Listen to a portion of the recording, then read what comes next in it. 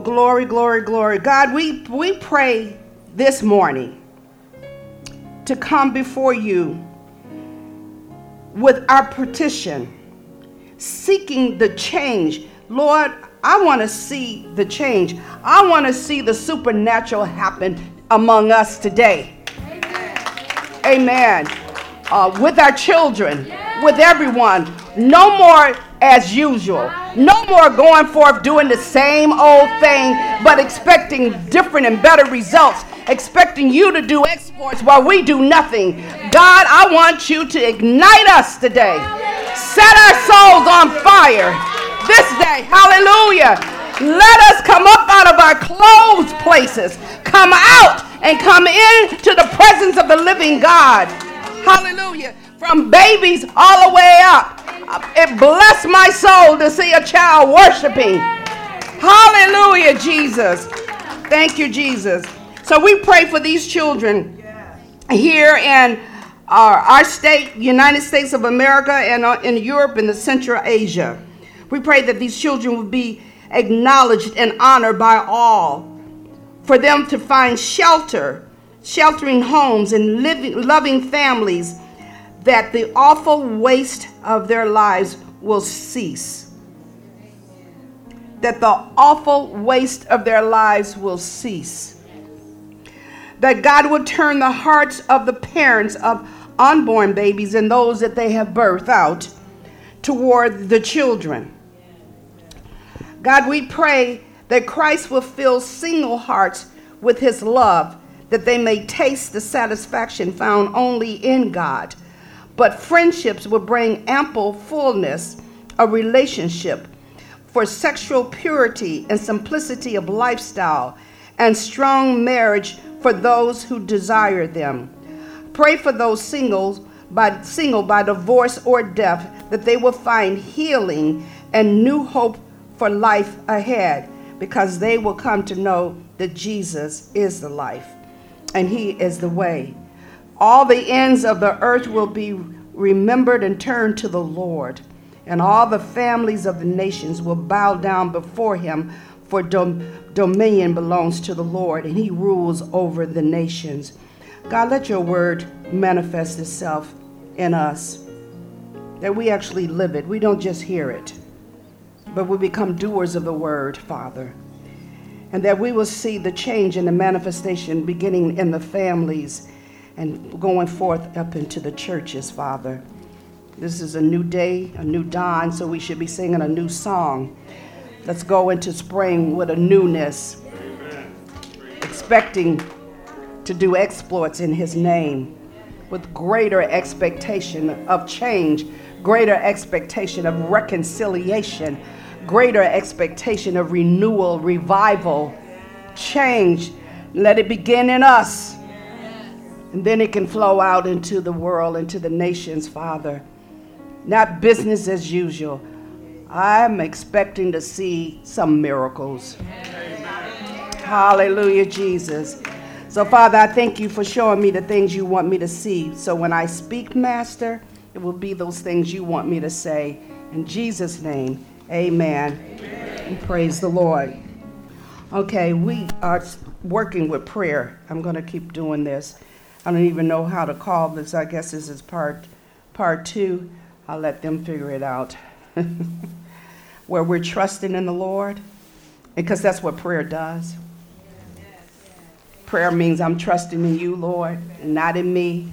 And so when we trust in the Lord, there's a scripture that supports that, and it's in Proverbs 3:5. And it says, trust in the Lord with all thine heart, and lean not unto thy own understanding. Now, the very first time, well, I don't know if it was the very first time, but in the newness of my belief in Jesus Christ, and I read that, trust in the Lord with all thine heart. I says, how did we do this with part of your heart? Well, he means with your whole heart. And we do trust him with part, not with the whole thing. Because you see, when we lean toward our own will or understanding, it's usually against the ways of God. Because we're looking for how I'm going to feel opposed to how I'm going to be. And this is called torn between two opinions, yours and the Lord. Your heart is torn not in total submission to the Lord. In this particular chapter, Proverbs 3:5, which is not, I'm using a whole lot of scriptures today, so just, you have to ask the Holy Spirit to help you to go with the flow. In verses 5 and 6 of that, the command was given. And it was really 3 commands that was given. I didn't say a suggestion, a command, okay? And the first one was trust. Trust in the Lord. Okay, so what do trust mean? It means that I'm going to rely. I'm going to rely on him and not on me. Amen. I'm not going to rely on how I feel, what I think, or what's going on in me or to me, but I'm going to rely on what God is saying. So I'm going to trust him. Amen. It means to depend on him. In spite of what's going on, I'm depending on the Lord. Amen. Amen. So that means that I have to be moved out of the way in order for God to shine. Not my will, Lord, but your will be done. The other command was lean not. What said? Lean not to your own understanding. Meaning, do not depend on your own natural instinct, which is what we usually do, because again, that's when it goes to I feel. God's not interested in how you feel. He's interested in what you know. Because what you know is what pulls down his miracles, which pulls down what's in heaven down here on earth. I hope you're quiet because you're receiving.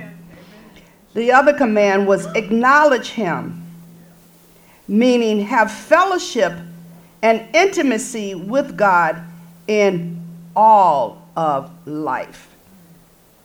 To have fellowship and intimacy with God in all of life, not just on Sabbath or Bible study days, or when he's done something supernatural in your life that you can rejoice over. So it's not just your spiritual life. This is in regards of employment, career, family, recreation, dating, marriage, raising children, shopping, entertainment, purchasing of property. Y'all get the message? And everything. Even when you're going to the shopping center and you need to find a parking spot. It's in regards to everything. He didn't create you, half of you for the world and the other half for him. He didn't create you for you to have days that you think about him, but the majority of the days you think about worldly stuff. He created us in his image. That's what the Bible says. Amen. That he created us in our image in Genesis, which means he created us in the image of God the Father, God the Son, and God the Holy Spirit. Now, I've already talked about the personalities of each one of those Godheads. So think about those personalities. Are you operating in that area according to that? Or are you operating in your soul, which is bound, broken, spoiled, selfish, prideful, arrogant? That's our souls. This is why we have to trust in God with all of our heart.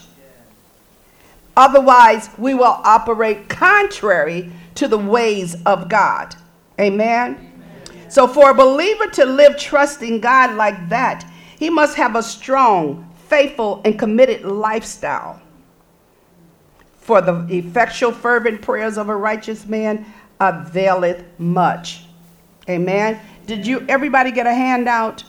Okay, because we're going to refer to that handout. And That scripture, effectual fervent prayers of a righteous man availeth much, is in James 5:16. I love that statement, but you need to hear it.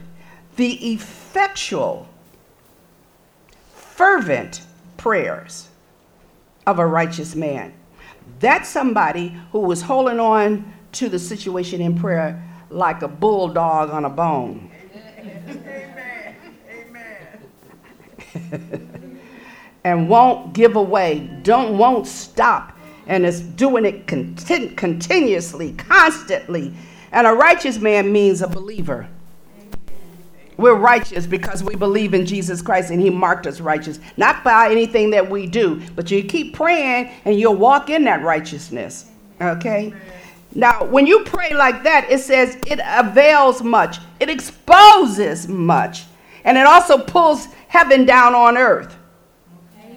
Do y'all understand that? Yeah. See, let's stop looking at prayer like it's a possibility ever so often, extracurricular. No, it is a need. It's a necessity. And it's a daily, all-day thing. And when you understand it and you got it right, then that means that you're going to take some strongholds, you're going to take some situations, and you're going to be able to break them down, shake them down, expose them for what they are so that they can be removed and life can change and be better for you. That's what it means. It means what you keep waiting for God to rain down from heaven, you're going to be able to do it yourself because he has equipped us, he has prepared us to do it. Stop waiting for God to do what he has called, anointed, and appointed you to do by the way of prayer. Pull it down, shake it up, expose it, reveal it, discard it, do what it takes to get rid of it in the name of Jesus. He has equipped you. You have the authority by his name, Jesus, through the blood and the cross of Jesus. Stop whimpering out.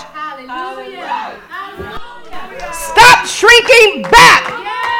Stop withering away, letting the spirit of darkness overpower you when greater is he that is in you than he that is in the world. Declare it. Declare it. Stay on it till your eyes see it. I'm talking about these because when you begin to speak what thus says the Lord, this eye is on it. Hallelujah. Let God show himself to you. Things don't have to be the way they are. It's a choice of your will. What do you choose to do? Glory. So to continue on with this prayer, we're going to see how to pray effectual fervent prayers and a prayer of agreement. Amen? So on your sheet, go to page 2. The prayers of agreement. And we're going to talk about employers and employees. Okay, Matthew 20, because it really hits any situation. But Jesus has given us a parable example. And so since Jesus has given it to us, then we know this is the way, and this way works in more than one way and in more than one situation. So, okay, Matthew 20. Beginning with verse 1. It says, "For the kingdom of heaven is like unto a man that is an householder, which went out early in the morning to hire laborers into his vineyard." Now that householder is God. Okay? And the vineyard is his kingdom. All right?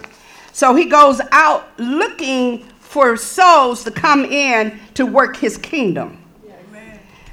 And it says, and when he had agreed with the laborers for a penny a day, now that penny really is worth $34 in Jewish terms.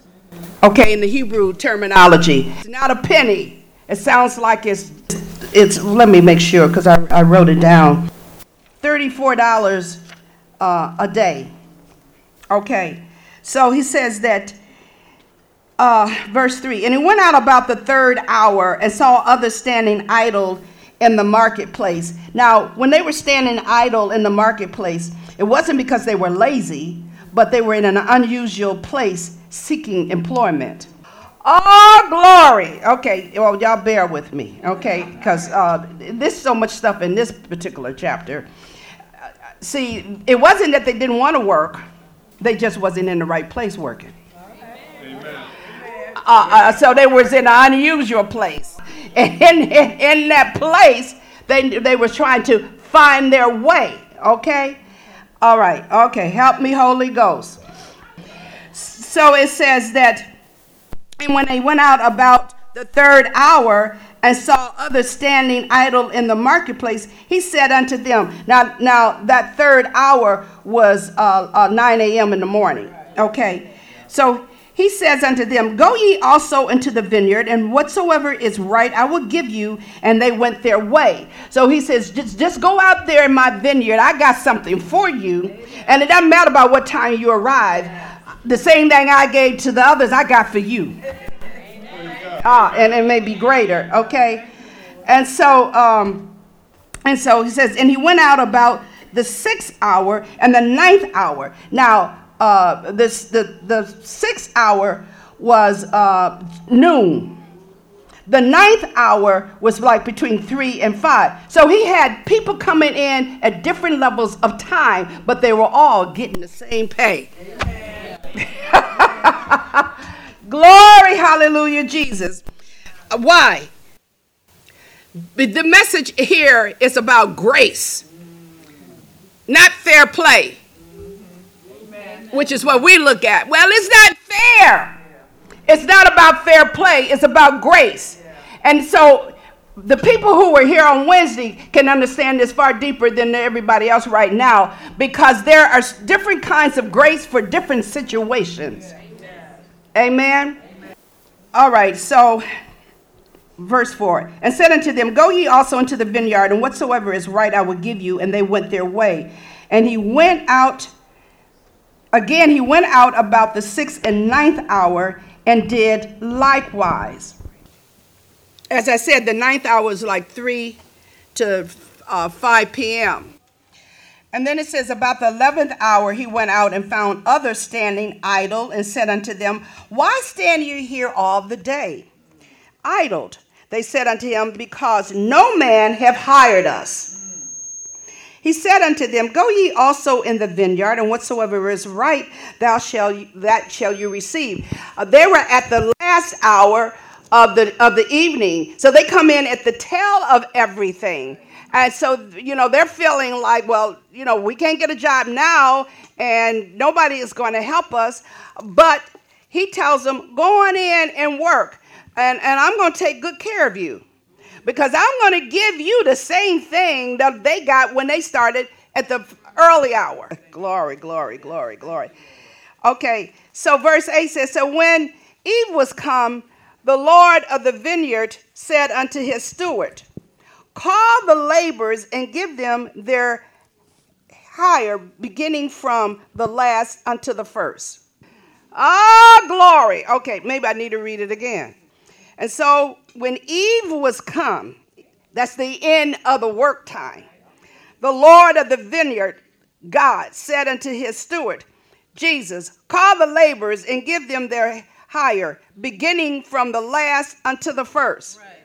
You remember the scripture in the Bible says the last will be first and the first will be last. All right, glory, hallelujah. And when they came that were hired about the 11th hour, they received every man a penny. They received the same wages.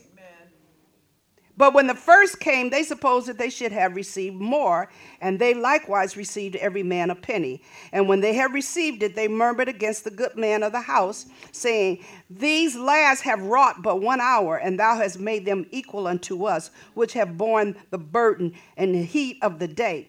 But he answered one of them and said, friend, I do thee no wrong. Didst not thou agree with me for a penny? Remember, we're talking about the prayer of agreement. Is it not lawful for me to do what I will with my own? Is thine eye evil because I am good? Oh, wow. So the last should be first and the first last. For many be called, but few are chosen. He calls us all. But how we answer determine your chosen work. Amen.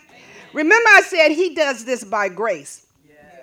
You see, teaching salvation isn't obtained by merit, but by grace. And we all receive the necessary grace at our time of need. Don't measure what God has for you by what he does for some others. His grace and mercy upon us is based on what he feels we need and when he feels we need it. Not on what you think, not on what he did for others. God knows who he created. He also knows how we have become since he created us. So he knows what we need and how we need it in order to pull us out of the mess we have gotten in since we've been created. However, to get his grace of salvation, and remember it isn't the kind of salvation that's just for you to go to heaven. See, it's not just a one-time plead or gift. It operates daily. Salvation is a 24/7 everyday thing. He saved us to save us. See, he saved us so we can go to heaven. But in the meantime, he saved us to save us daily so we don't miss the boat when it's time to go to heaven. Amen. So it operates on our lives daily until Jesus returns. So you must ask God for help, and he would do it according to your need, of which he knows better than we know.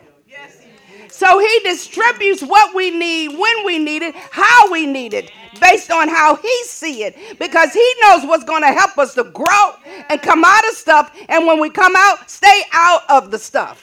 Amen.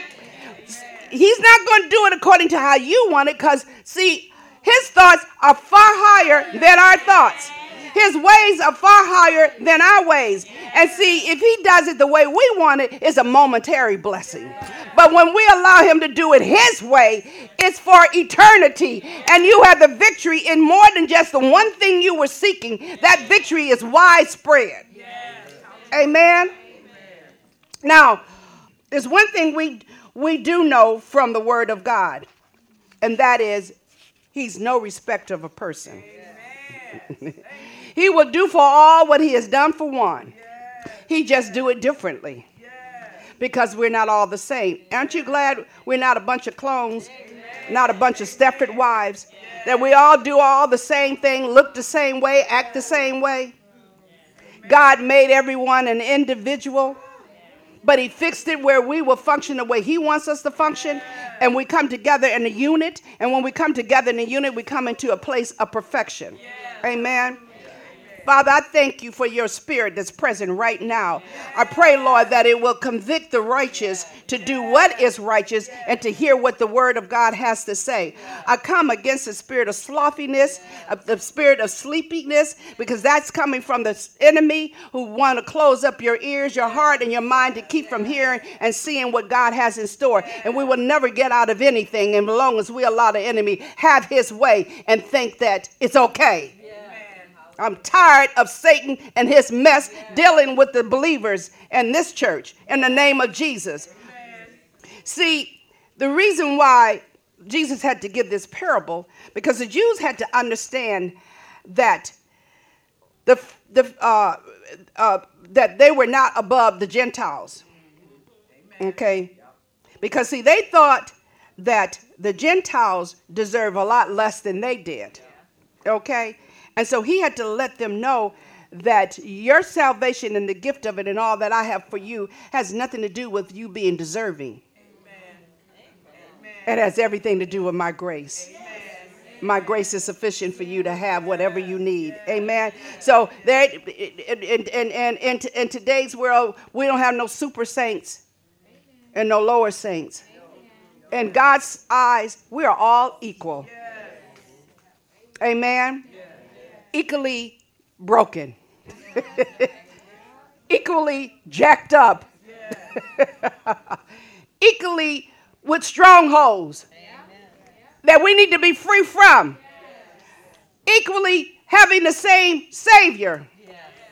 Isn't that awesome? That can heal us all from all different stuff at the same time. With one word. With one spirit. One Lord. One faith.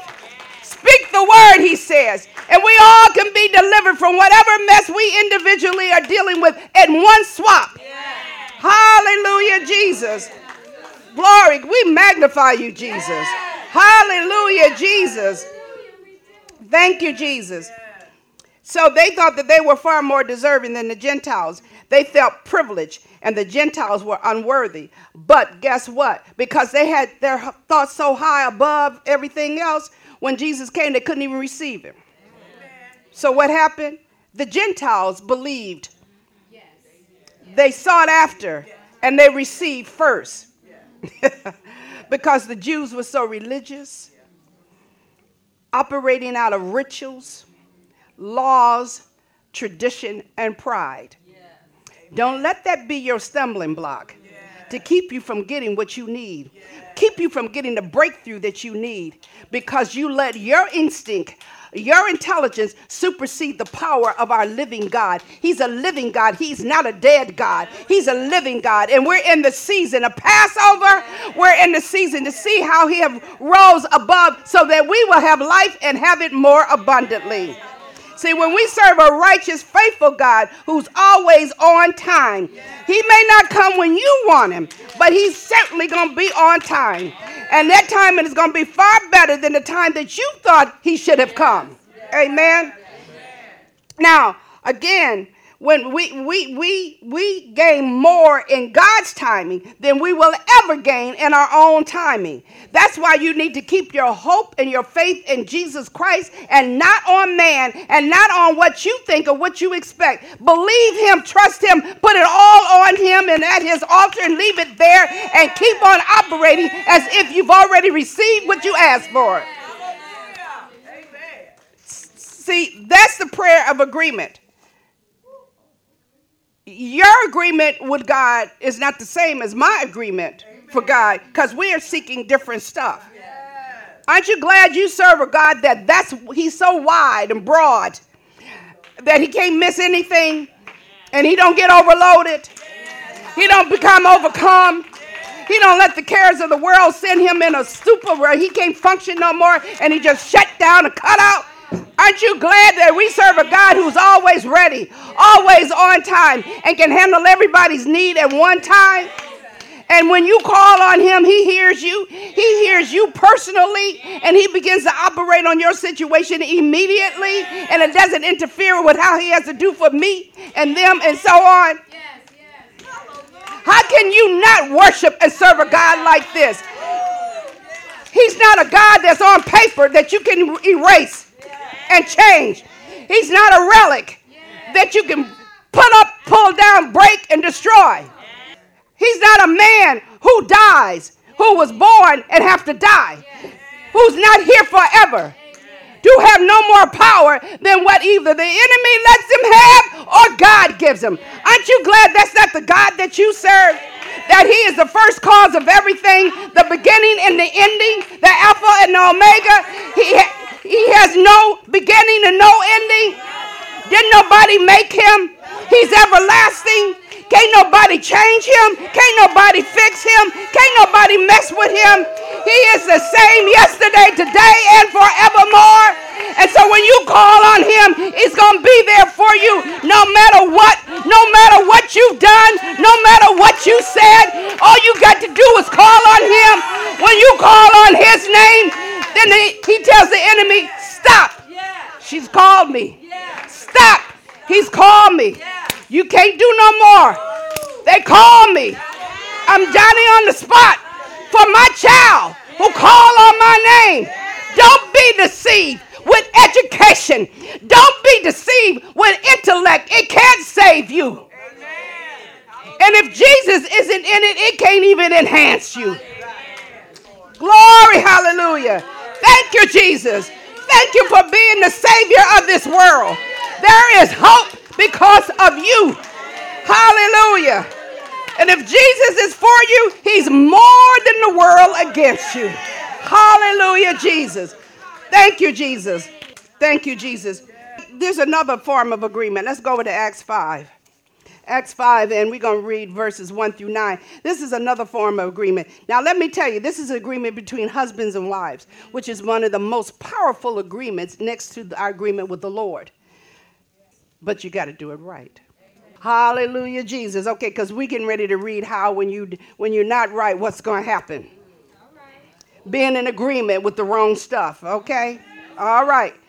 So, okay, verses 1 through 9, it says, but a certain man named Ananias with Sapphira, his wife, sold a possession, kept back part of the price, his wife also being privy to it, and brought a certain part and laid it at the apostles' feet. Now, the bottom line is this. This was a husband and wife that came together because all of the church at that time had come to agreement to bring their goods and money and stuff to help the poor.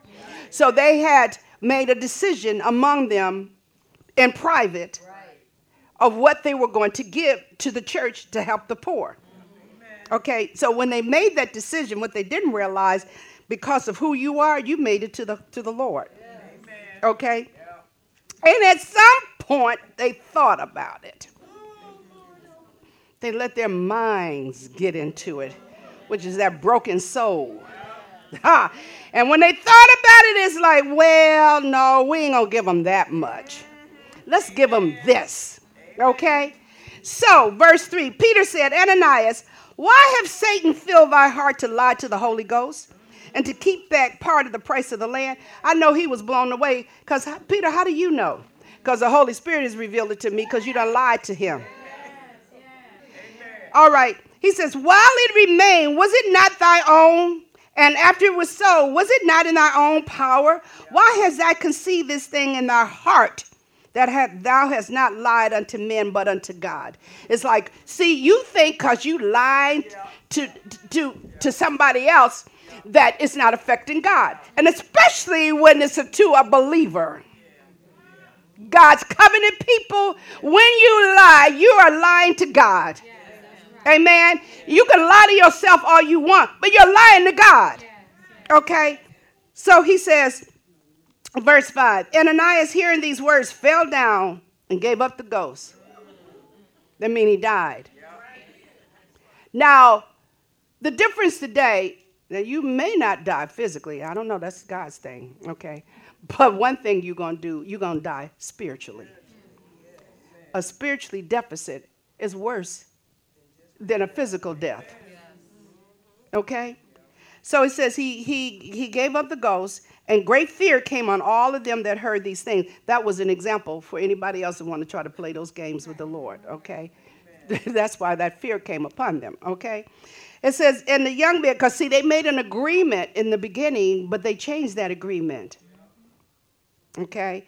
And the young man arose, wound him up and carried him out and buried him. In other words, prepared him for burial. That means they wrapped him up like mummies and put him in the grave, okay? And it was about the space of 3 hours after when his wife, not knowing what was done, came in. Now, in 3 hours' time, I would have been suspicious. Something is wrong, okay? And if I'm going in here with these holy men, I ain't going here lying. I don't care what my husband said. Now, I'm talking about right agreement, wrong agreement. Okay, because God's agreement supersedes natural agreement. Okay? So, okay, verse 8. And Peter answered unto her, tell me whether you sold the land for so much. And she said, yea, for so much. That's what my husband said. Then Peter said unto her, how is it that you have agreed together to tempt the Spirit of the Lord. Glory. Behold, the feet of them which have buried thy husband are at the door and should carry thee out. You going now. Okay, 10 says, then she fell down straightway at his feet and yielded up the ghost. She died. And they came and carried her out. Okay, the moral of the story is there's power in agreement. Amen. There's power in agreement. Don't be deceived. If there's power in agreement, God, this was a negative form of results of agreement. But think about when we're right. Think about when we're standing on this word and in agreement with the word, how much power is in that.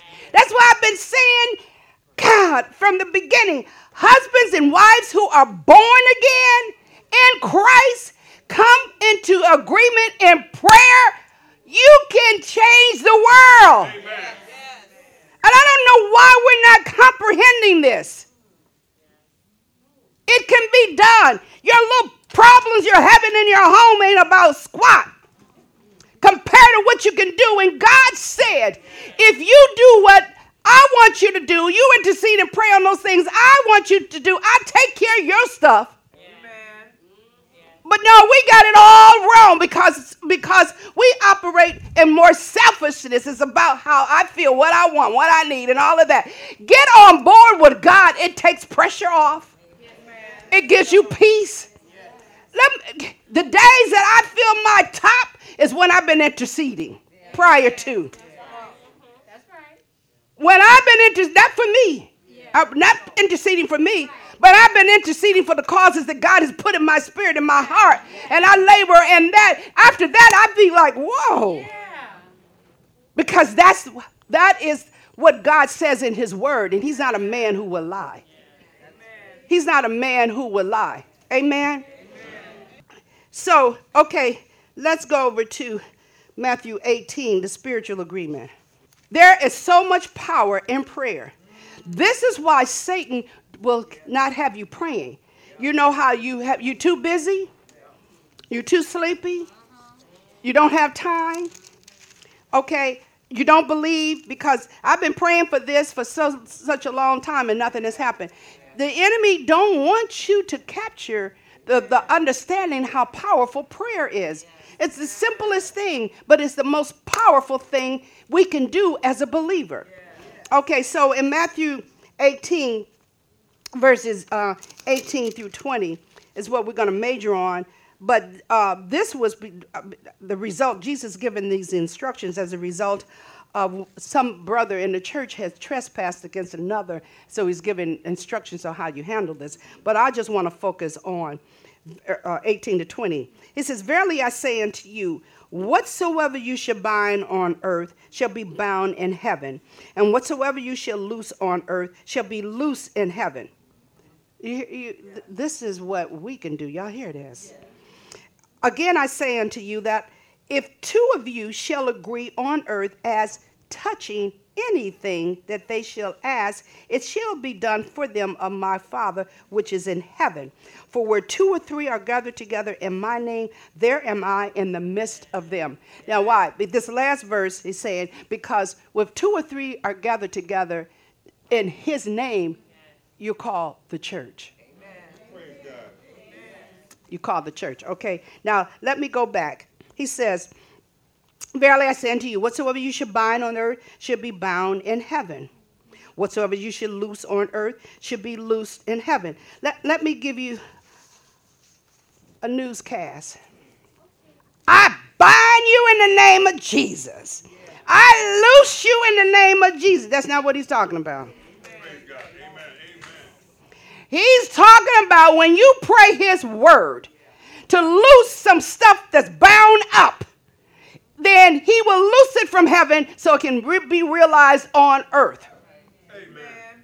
When you want to loose demonic forces from you and you speak the word concerning it, God separates it because it's done in heaven and he allow it realized in earth. So that means then there's power in what you say. There's power in words. We will create them in our image, says the Lord. How did God create the world? He spoke it into existence. If we're in his image, we have the same power to speak things. And we're doing it all the time and don't realize it. So some of the hell in your life is based on what you've been saying. You see, you can say a lot of stuff. And you think it's, even when you're joking and you think it's cute, don't you realize there's power in your words?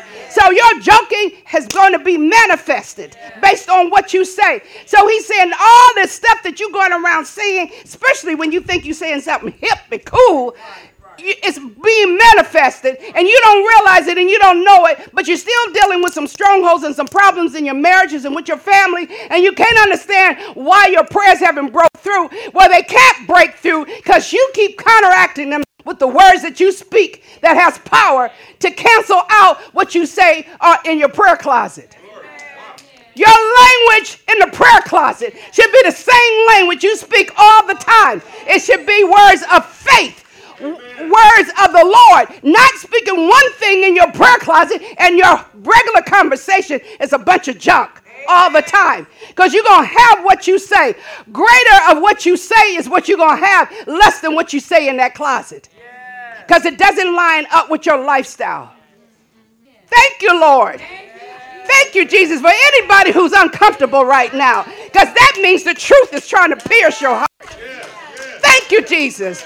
Hallelujah, Jesus.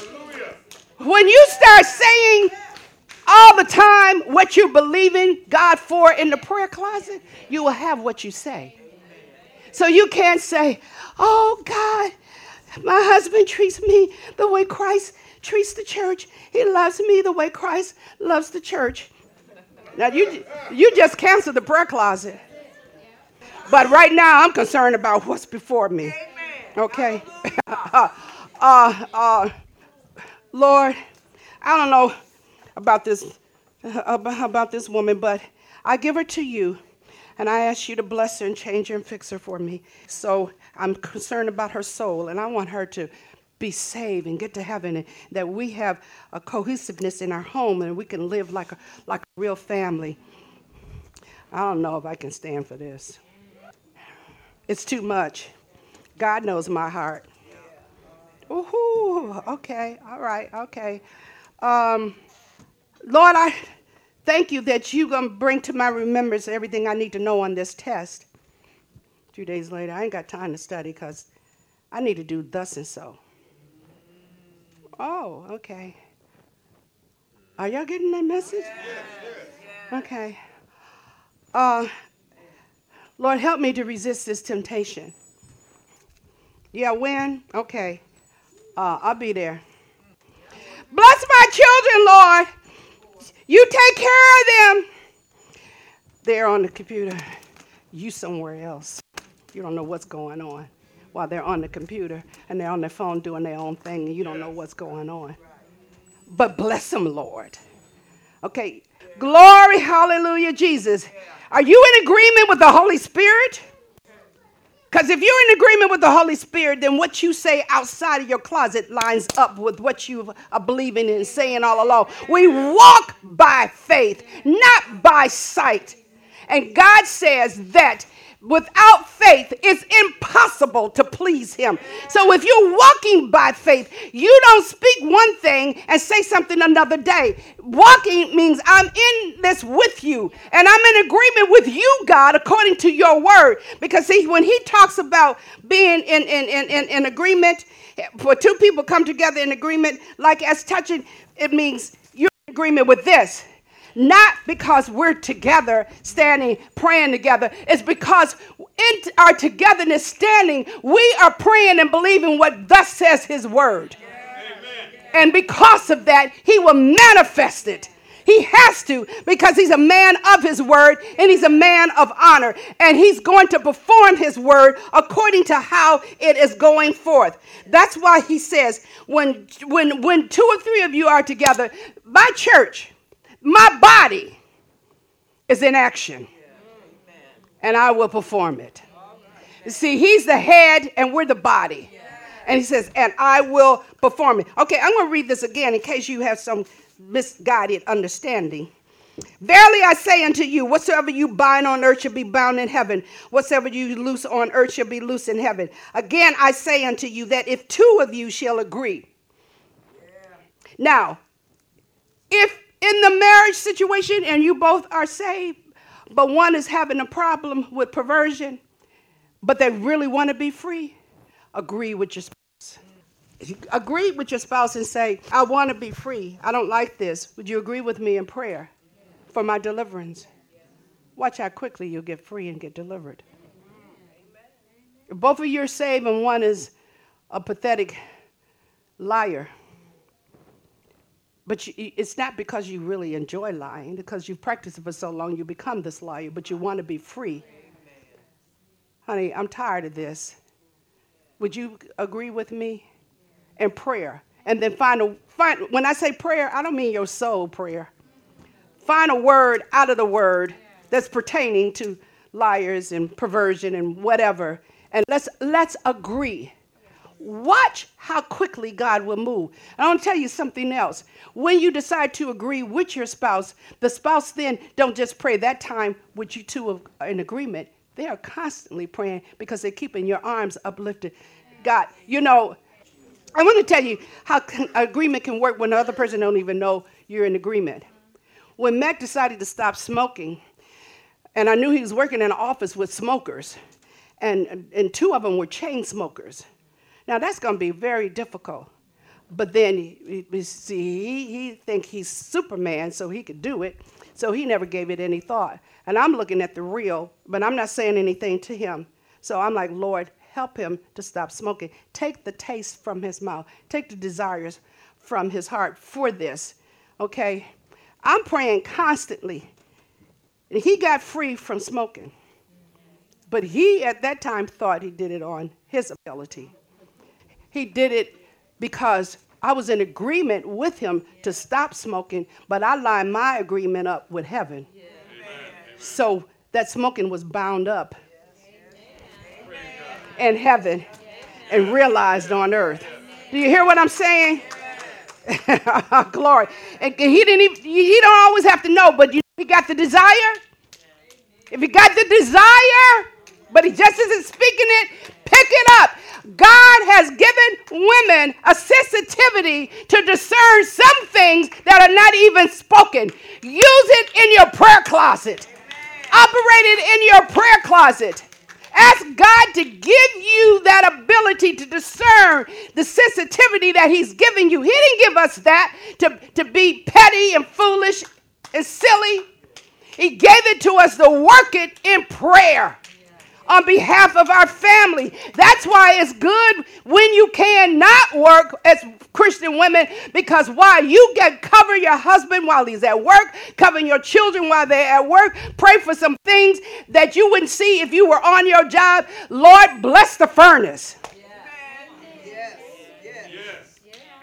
You learn how to pray, how to cover some stuff and make stuff work wasn't working and everything else, and then pray for everybody else in the world and everything else, and you will have greater peace. And because your house has become an altar of prayer, when he comes home, he'll have a whole different sense of feeling, because that home has been arrayed with the Spirit of the living God. People used to come to my house and say, oh, it feels so peaceful. That's because prayer was going on all the time. It wasn't because we were like perfect. No, prayer was going on all the time. Do you hear what I'm saying? Or Christian broadcasting or Christian music. It was being filled in the household. So when he comes in, let me tell you, if he come in with his raggedy stuff and stuff that ain't right, he won't be able to rest. He won't even have any peace. When my stepson came to visit us one day, and I know what he was, all the mess that he does, I prepared that room before he got there. Glory, I pray, don't let him have no peace until he gets free, Lord. Don't let him rest. I covered that bed. I prayed over everything. He came in and saw, because what I do fancy pillows and stuff. That's normal. Okay, he came in and saw the bed and was thinking, this is for me? He thought, oh, she went all out for me. No, that part is my lifestyle. You just get to be blessed in it. But what he didn't know, what I had prepared for him, I heard him in there talking and mumbling and groaning and going all through stuff at night. Hallelujah, Jesus. And I'm in my room. Thank you, Jesus. Deliver his soul. Free him, Jesus. And let me tell you, while he was here, too bad he went back. He started getting free in the name of Jesus. I'm telling you what prayer can do. Stop sitting back waiting for what God can do. What can you do? Because he's given us the ability. He's given us the authority in his name. The ability is through his blood. And he's given us the roadmap, the keys to the kingdom of God. Amen. Now, okay, I'm going to close with this one thing. You know, believers are afraid to admit and bring out their hidden problems and secrets. And they're afraid that if they are honest first with themselves and then second with God and then with the church, that they may be rejected or labeled. Okay?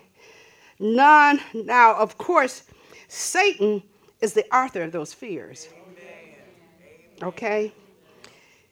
But when you live with lies for so long, they become a truth to you. Okay? And unfortunately, you never get free. The benefits of letting go, forgetting about what others think, or just afraid to go deep in and go back to the past, which is for the purpose of freedom.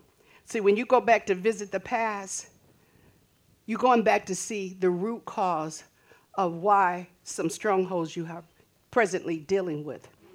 You're not going back to the past to point blame. You're going back to the past to get free in the now. Okay? And trusting God is that those burdens to be released. Yokes are broken. When you do these things, when you are letting go, forgetting about what others think, going back to the past for the purpose of getting free, to know the root cause of your situation, then what happens is that you can get a newfound freedom. Why? Because the anointing will cause burdens to be removed. So those burdens will be released, those yokes are broken, and your deliverance and freedom will feel so good that there's not enough shame or pride to keep you from being open and to open up those windows so God can come in and pour out a blessing to you. You won't have room enough to hold. Because when you are free in Jesus, you are free indeed. Do not live all of your days in bondage and strongholds when you can actually be free for the purpose of an outward appearance, false appearance, that other people could think that you're one thing when you're not. And it really, let me tell you the little secret. Born again, spirit-filled, discerning believers look past the makeup, the clothes, the sharp dressing, and everything else and can see the bondage that's inside of you. So it don't matter. But to me, I don't care. I want to be free in Jesus. When I'm up here being transparent about my stuff, it's for a testimony. Because it's not glorious, so you can't think that I'm telling it because it sounds glamorous when I be telling you my mess. Amen. It's for a testimony that you can see if God can do this for me, he can do it for you. Yes. Amen. Yes. Stop trying to put yourself in a position that you don't belong in. Because as we are without Jesus working his fruit in us is false. And nothing and not who we are will ever supersede what God can do for us.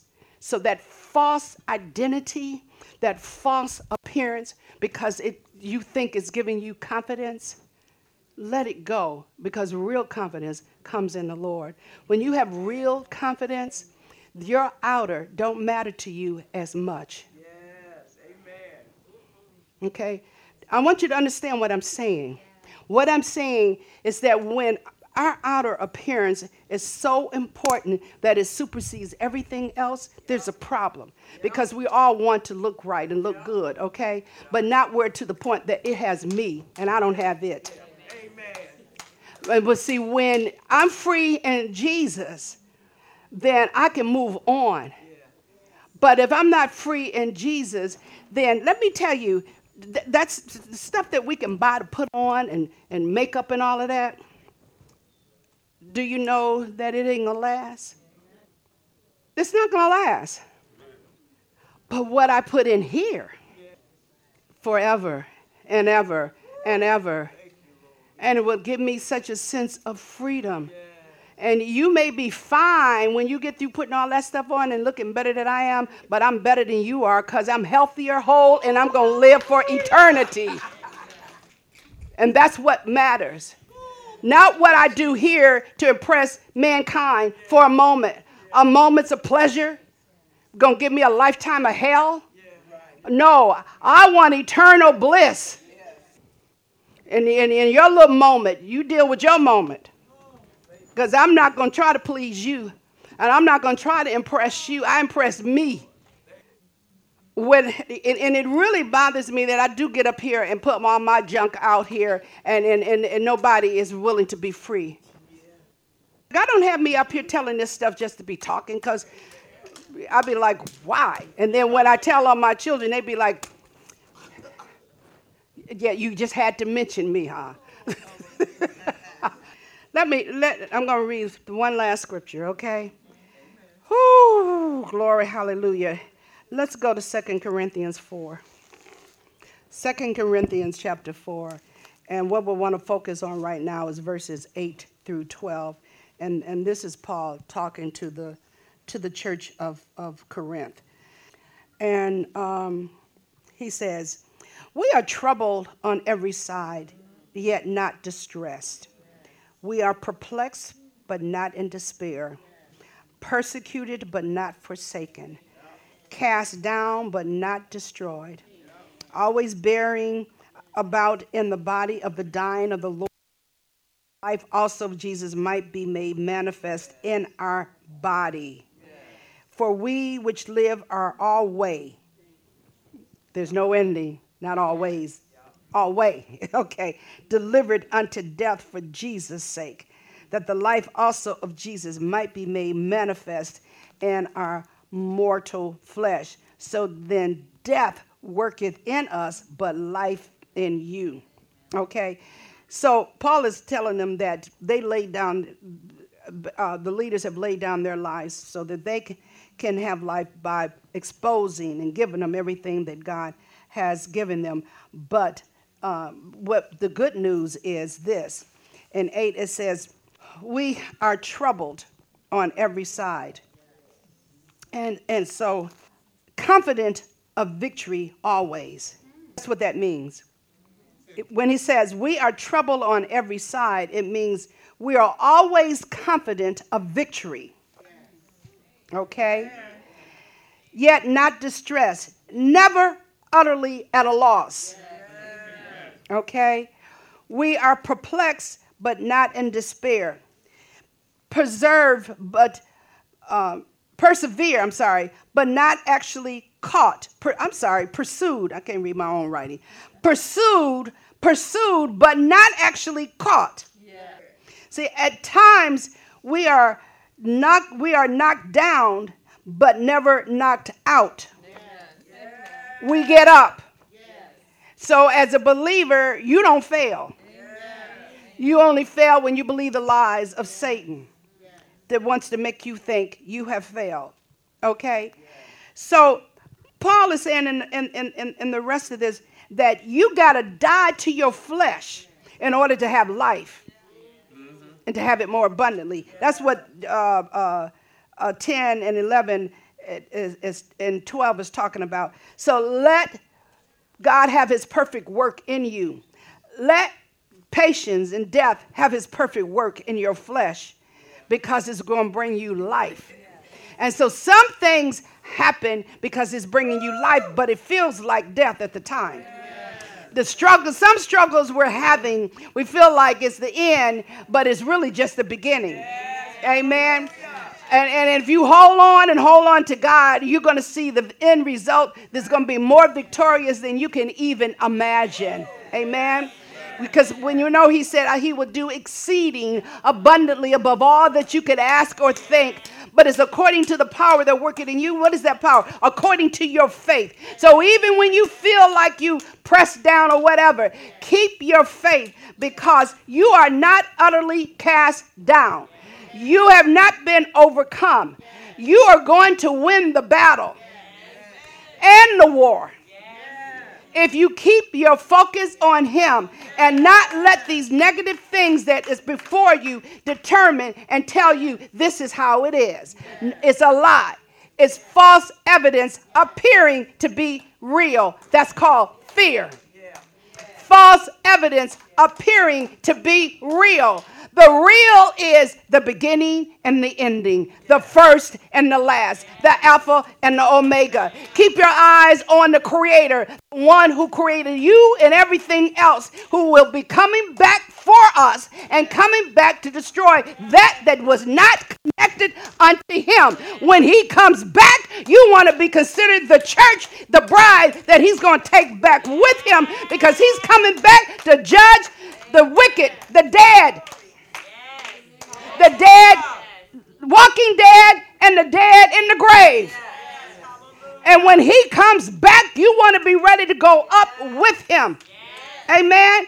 So you don't falter, you don't cave in, you don't act like you've lost. No, you are a winner. Why? Because your focus, your hope, and your faith is in Jesus Christ. It's not about what you tangibly see, but it's about what you know in your heart. Because what you know in your heart is what's going to keep you in the time of trouble, in the time of turmoil, in the time when you feel hopeless. Your faith in Jesus Christ is what keeps you and pull you out of the hell that Satan want to make you think you're going to be destroyed.